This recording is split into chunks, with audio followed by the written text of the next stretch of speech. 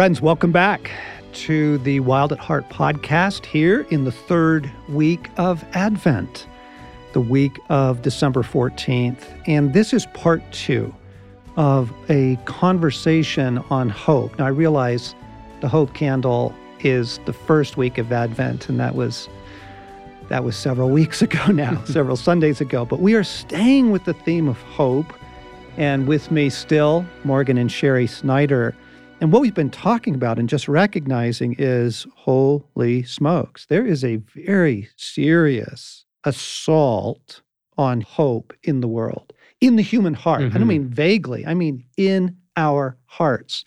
And you can see it in how people are doing, and you can see it in the diminished expectations. And we're very aware of it. We're very concerned about it. And so looping back here in part 2, one of the things that we were talking about was this sifting that God was doing, that I saw him doing, and he talked to me about during the first round of quarantines. You know, we lost so much of our normal life. It was very hard on people. But I think that God was really exposing some things in all of us. And I think he was trying to win back the affection of his people. But I think he was also using it to shake the world because, you know, there are no atheists in foxholes, and the whole world was in a foxhole. Let's just be honest. When God shakes things, it does cause people to reevaluate their lives and their values. And for us, it was, whoa, wait a second, my normal's been taken away. How much have I just been putting in my normal? And you've been talking a good bit about divided allegiances, right? That you see God exposing that? Yeah, John, a lot this year. There's just been increased revelation on kind of understanding the times. Last week, we talked about discerning the times in which we live and this culture of just more and more, faster and faster. Right? Whatever our personal expression is, that's where we find ourselves in a version of that. And that's what wore us all out. Exactly. That's where we were coming in pre-pandemic.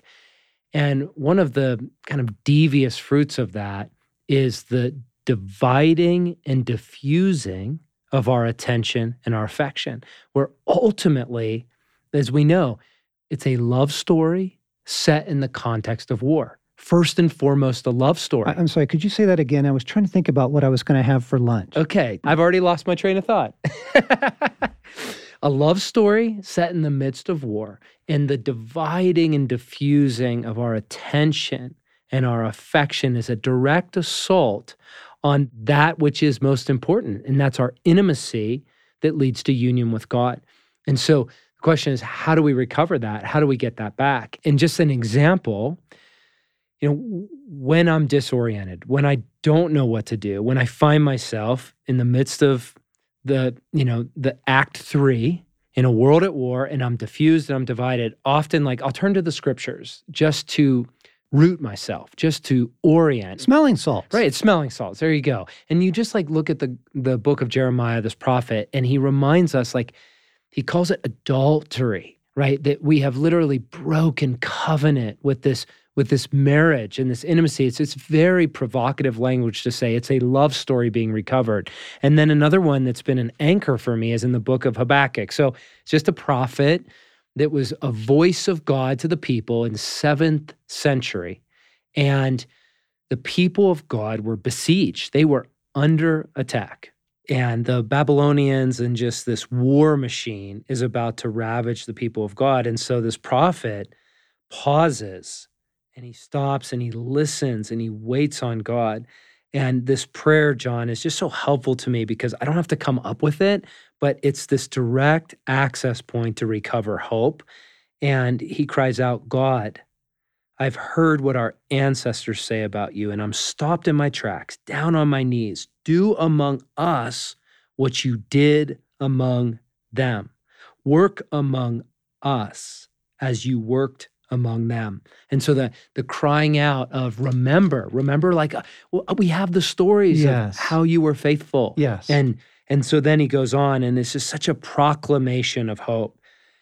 Though the cherry trees don't blossom and the strawberries don't ripen, though the apples are worm-eaten and the wheat fields stunted, though the sheep pens are sheepless and the cattle barns empty, I choose to sing joyfully praise to you, God. I'm turning cartwheels of joy to my Savior, counting on God's rule to prevail. Counting on God's rule to prevail. I take heart and gain strength. I run like a deer. I feel like I'm king of the mountain. Friends, what I want you to hear in that is that he made a choice. Yes. When we stand before Christ and there's that wonderful moment in the kingdom when rewards are given and people's stories are told, oh, it's going to be phenomenal. You are rewarded for your faith. You are rewarded for choosing God in all of the difficult moments of your lives, and especially the most difficult moments of your lives. And what you hear, what you were saying, here's Babylon's ravaging again and the hammering, of the people of God, but he makes a choice. Yes. And the sheep pens are empty. There's no fruit on the vine. Like what I so appreciate of praying the scriptures is to locate myself there and say, Jesus, where do I find myself without sheep in the pen? Where in my life right now is there no fruit on the vine? And so it's very intimate and accessible, and it just proclaims the sovereignty that I can rest in God is. So friends, what I want to lovingly, gently suggest is that if our hope is shaken, and I include myself in this, if we find it difficult to locate hope these days, if we find our hope failing, maybe that's partly due to the fact that our hope has been misplaced, that we were set up for this moment. We were set up for it by the comfort culture. We were set up for it by the divided allegiances and affections of just a chaotic world that we've all been living in now for decades. It's not just this year. It's just that the culmination of the momentum of the last several decades wearing the human heart down, wearing the human race down, and now this assault, and it's an assault on hope. And so if our hope is failing, maybe that's partly, not entirely, but maybe that's partly due to misplaced hopes. And I think God has been talking to you about that. God has been talking to me about that. And in some ways, it's been a conversation over the last 12 years since that major depression that I had in 2008, a literal crisis of hope, an absolute despair. And of course, friends, and maybe you've heard me talk about this, Father's done so much. There was a part of that was a root of self-hatred and the movement from stupid and foolish to human and lovable and receiving the love of the Father. And there was a spiritual component of a real assignment of devastation against me personally and against our marriage. So there's so much to it, and I don't want to overstate, but I can tell you in kindness and in love for myself and cherishing my 30-year-old self, there was an element of a divided hope and a real sense of my hope was in either my ability to make my life be what I wanted it to be or needed it to be, or my children's lives, being able to keep harm from them. I had some very non-conscious hopes, and that my hope was in I was going to be able to spare my children from suffering, and great suffering had come to them, and they were 9 months old and almost 4. And to think that that had happened to them in their lives was almost intolerable to me. And then what had happened to our marriage. And so over the last 12 years, it's been 13 years, it's been so kind of God, but just slowly showing me how much hope I've had in this age rather than in the hope in the coming kingdom. And I don't mean to say that at all like glibly or religiously. I mean, this has been in my bone and marrow, like the most intimate journey with the Father to shift to expose my hope and expose it without shame where my hope was divided. So if anyone listening has found themselves with divided hope, I just come right next to you and say, I as well. And can we together as a community seek to give Father permission to anchor our hope in the coming kingdom? And I just come in solidarity as one who's needed it and who continues to need it to this very hour on this December day. Oh, yeah. Oh, yeah. And you're not alone in that. God has been at work in all of us, exposing divided allegiances, divided attentions, and divided hopes, wanting to anchor us because the battle right now for hope and belief is gnarly, and I think it's gonna be that way for a bit. Now, not forever. I'm not pronouncing doom on the human race. I'm saying we're in a tough fight right now for hope and for belief. So can we just remind ourselves out loud for a few minutes, what is Christian hope? So Cher, given the journey that you've been on, if I were to ask you, what is Christian hope? How would you answer that today? Today, I would answer that Christian hope is that the coming kingdom of God, that the restoration of all things, that Jesus, by his resurrection and by his crucifixion and resurrection, he defeated the powers of darkness that had gotten in at the beginning of the story, that something happened in his death. N.T. Wright's word, the day the revolution began, that something decisive happened at his crucifixion. And so much of the ministry of Wild at Heart has been saying forgiveness is just 1/3 of the work of Jesus. So much of our resources, and please go find them on what John Eldredge has published and taught us about what happened in the crucifixion, what happened in the resurrection, what happened in the ascension, all of which is applied to us now. So there's so much hope for the life of God conforming me to the image of Jesus now and healing my broken heart and setting my captive places free. But for me, I'm looking for first fruits now, but our Christian hope is in the kingdom to come, in the age to come, that so much of the prophecies in Isaiah about the future coming of the kingdom, we have it in part now, but we are waiting for the return of Christ and the restoration of the earth, as you beautifully, John, unpacked for us. Which is so different than I'm really looking forward to next year. Right. I just can't wait for 2020 to be over. Do you understand how fragile that is to put your hope in? I just want the calendar to turn. Let's just get through December. Or fill in the blank of any circumstance, right? Anything that we cannot control or arrange for to put our hope in is very precarious. One of the passages that's puzzled me for years, and I want to read some scriptures to our friends right now. 1 Peter 3:15, in your hearts, revere Christ as Lord. Always be prepared to give an answer to everyone who asks you to give the reason for the hope that you have. And one of the things that's puzzled me about this, no one has ever asked me for the reason of the hope that lies within me. I mean, has that ever happened to you? You get stopped in the grocery store? Please, Morgan, tell me the reason for the hope that lies within you. I think Sherry gets stopped because she has that bright look in her eyes by a lot of people. Yeah, exactly. But the point being, I think that's going to happen. I think if we can seize what Christian hope is in a time where the world is in a hope crisis, famine, then they'll go, wait a second, why are you so hopeful? How come you're buoyant? And then we can introduce what Christian hope is. So, Morgan, read Romans 4 for us.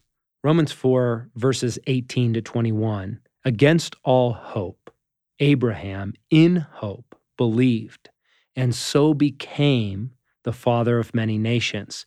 Just as it had been said to him, so shall your offspring be. Without weakening in his faith, he faced the fact that his body was as good as dead, since he was about 100 years old, and that Sarah's womb was also dead. Yet he did not waver through unbelief regarding the promises of God, but was strengthened in his faith, and gave glory to God, being fully persuaded that God had power to do what God had promised. John, it's just so encouraging to me. He was strengthened because of God and God's promises. This wasn't first and foremost about Abraham. Or his circumstances. Right. And frankly, his circumstances made this hope impossible. And so that's what jumps out is Abraham found himself in a set of circumstances where it would be impossible to hope.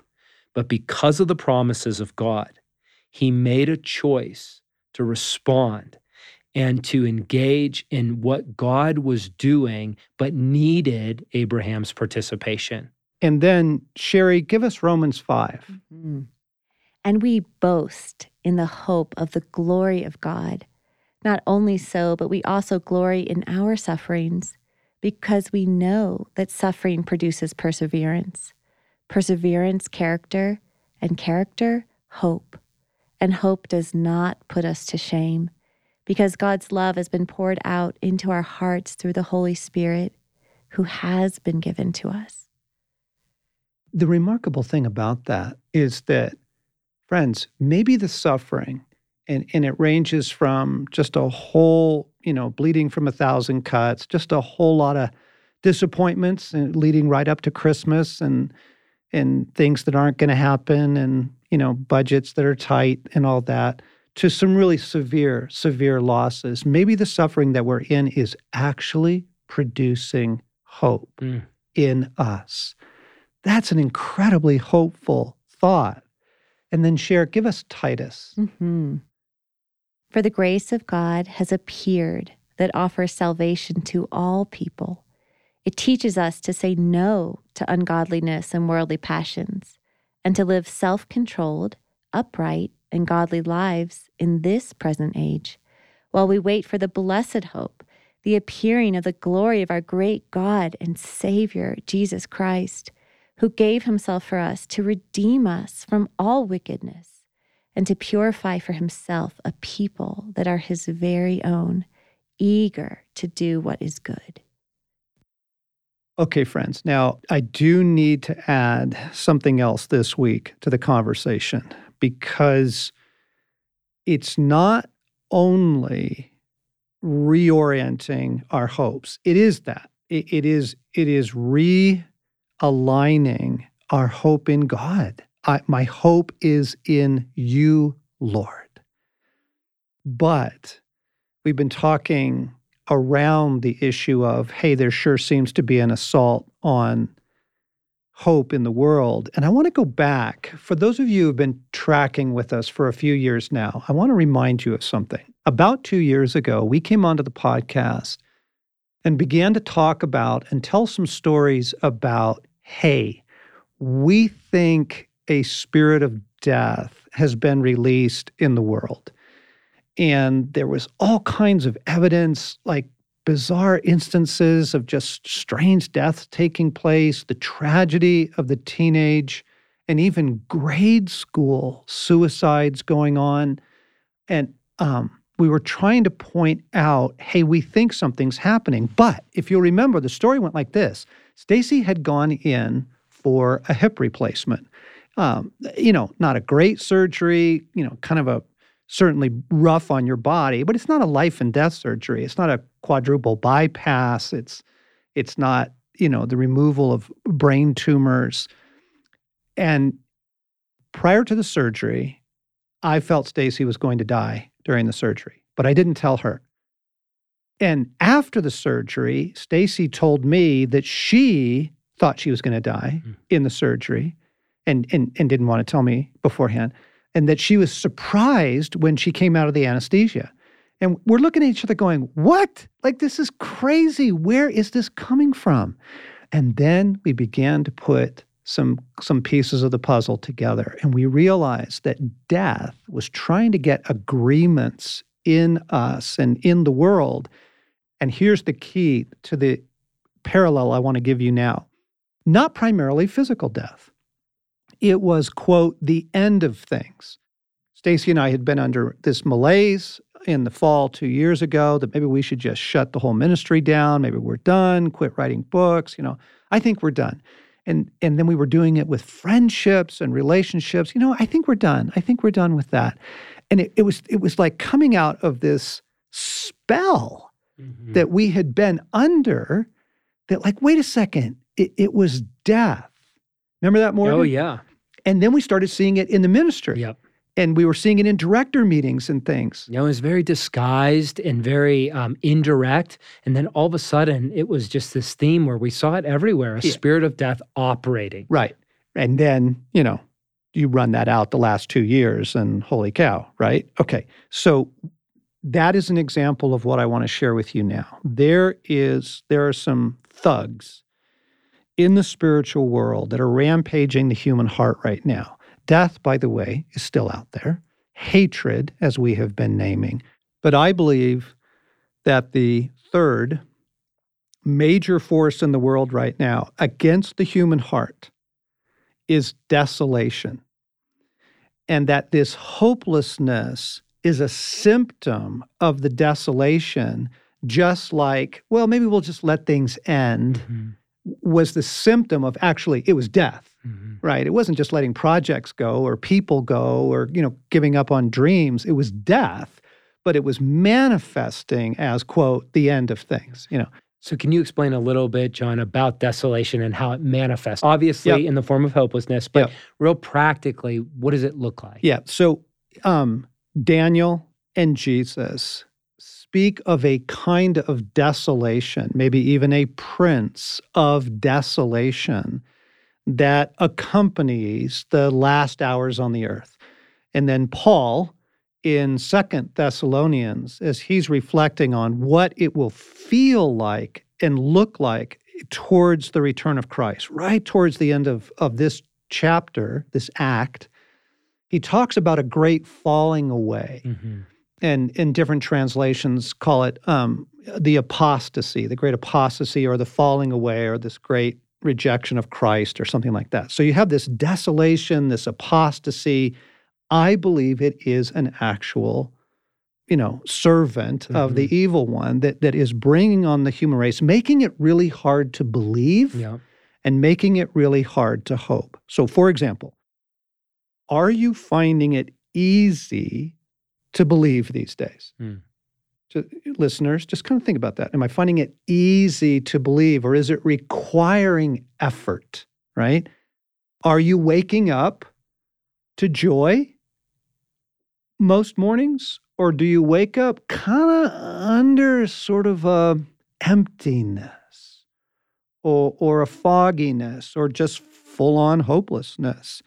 Is it easy right now to look forward to things? Do you think that 6 months from now, everything's going to be wonderful? Okay, those are symptoms of, wow, wait a second, maybe something dark is at work here. And so the way desolation presents itself, Morgan, it can come as a kind of barrenness, and the barrenness could be of belief or of hope or of love or of joy, but it's just, your soul just feels just barren, or the relationship with God feels barren. It certainly manifests itself as a loss of faith and the hopelessness. And the good news is, I'm not trying to usher in like fear or weirdness or creepiness. Hey, everybody, there's this beast of desolation rampaging the human race. Yeah, but Merry Christmas. Yeah. And let's all close in prayer. No, it is so important in this moment. If you are going to win the battle for hope and the battle against hopelessness, you just have to take into account that there are spiritual forces that are also set against it. Okay? It's not just you choosing faith. It's not just you reorienting your hopes. It is those things, and we just wouldn't be doing you a service if we didn't say this. It's like, you wake up in the night, you hear the bump, somebody's tapping on the window, and fear rushes in, right? Now, you can try and talk yourself out of that fear, or you can pray against it. And if you pray against it, it usually goes away. Yep. Right? Okay. So what I deeply, deeply believe is that we now, at this moment in the fight, yes, we realign our hopes. Yes, we choose belief, but we also reject all hopelessness and desolation as a spiritual act of war. I kick this out of my heart. I kick this out of my home. I reject hopelessness and desolation. I choose God. I choose belief. I choose hope. I put my hope in God. You cannot have my heart. I kick all hopelessness and desolation and however that's manifesting for you, a barrenness, out of my heart and out of my life. And we have found it very helpful. So we've kind of been coaching you through this year and through the past couple years that it is very helpful when it comes to the hatred that's in the world right now, that we bring the love of God against it. And not just by acts of love or choosing love. You really actually need, this is Ephesians 6. We wrestle not against flesh and blood. I command the love of God against the spiritual forces of hatred in the world. And if you'll do that, you're going to feel a lot better. And in the same way, we've been talking about the power of the resurrection and the river of life, And we have been bringing the river of life between us and death in the world. And we do it on behalf of our households and on behalf of our projects, and that's been very helpful. So let me add a third. I bring the glory of God against all desolation and hopelessness and barrenness and the specific ways that it might be expressing in your life. The glory of God overwhelms desolation. If desolation is barrenness, then the glory of God is its opposite, just as the river of life is the opposite of death and the love of God is the opposite of hatred. We bring the glory of a living God. Paul in Corinthians talks about the glory of God in the face of Christ. And I will pray that.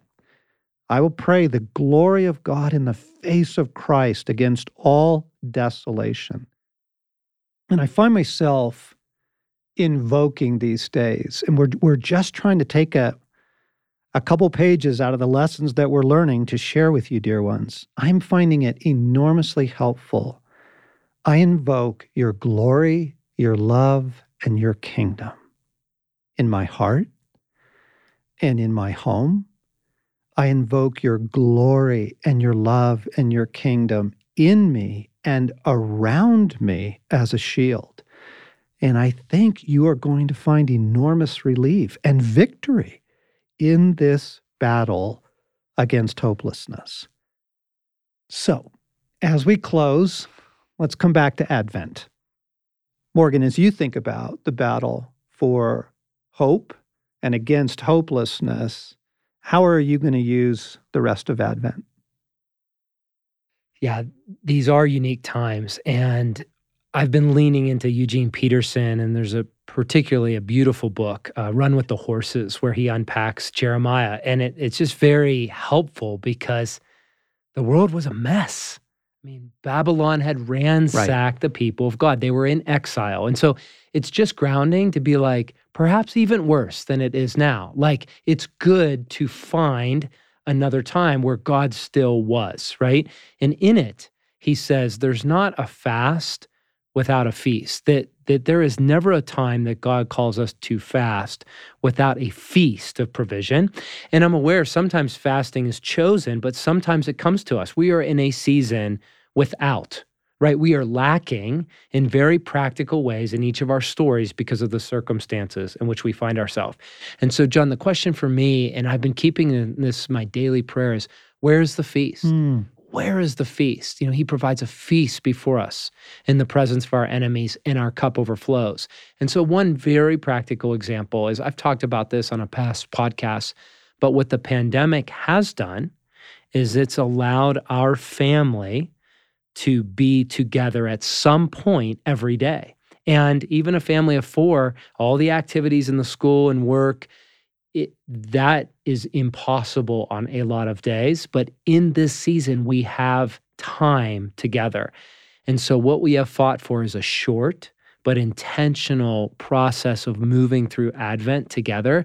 Now, I want to confess, we've never been able to do that in all of our years. And we fight for it every year, and we get bits and pieces. But just the nature of the world in which we live, we've never had that. But that's part of his feast. There are other things we don't have. But what I'm looking for is, where is the feast? Yes, God. And the other piece with that I think is important, and it's parallel, is in chaos, I find my true rest in confidence that God is in control. Yes. Like, that sovereignty of God is not theology before it's reality.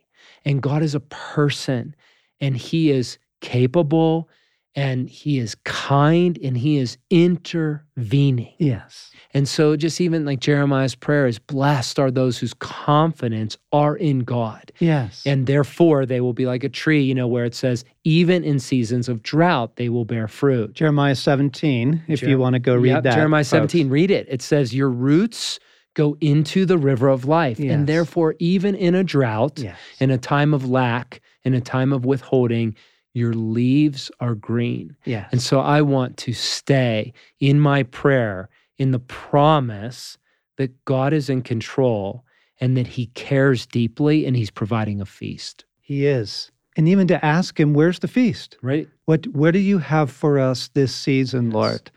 We've got 2 more weeks of waiting. And Sherry, how are you going to use these weeks? How will you recommend our friends use these weeks of waiting?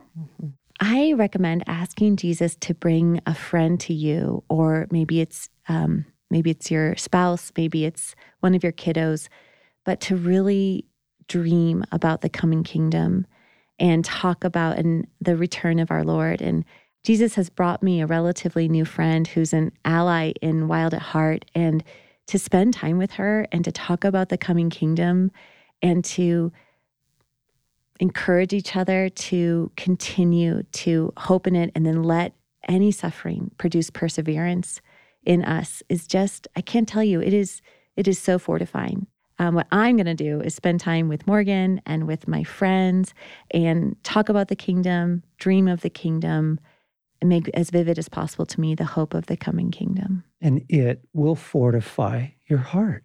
It will. If you haven't had Advent as a part of your ritual over the years, you can still do it. We have an Advent wreath. It's 4 candles and the Christmas candle in the middle, if you do that part. But we light it every night, and we sing Christmas carols around it. And it's just a joyful way of choosing to stay in the larger story, and also to pray, dear friends, the way that I was instructing you to pray a few moments ago. Please, if you find these 2 podcasts helpful, share it. Share it with people that you know are in the battle for hope right now. We love you, we bless you, and we'll be back Christmas week.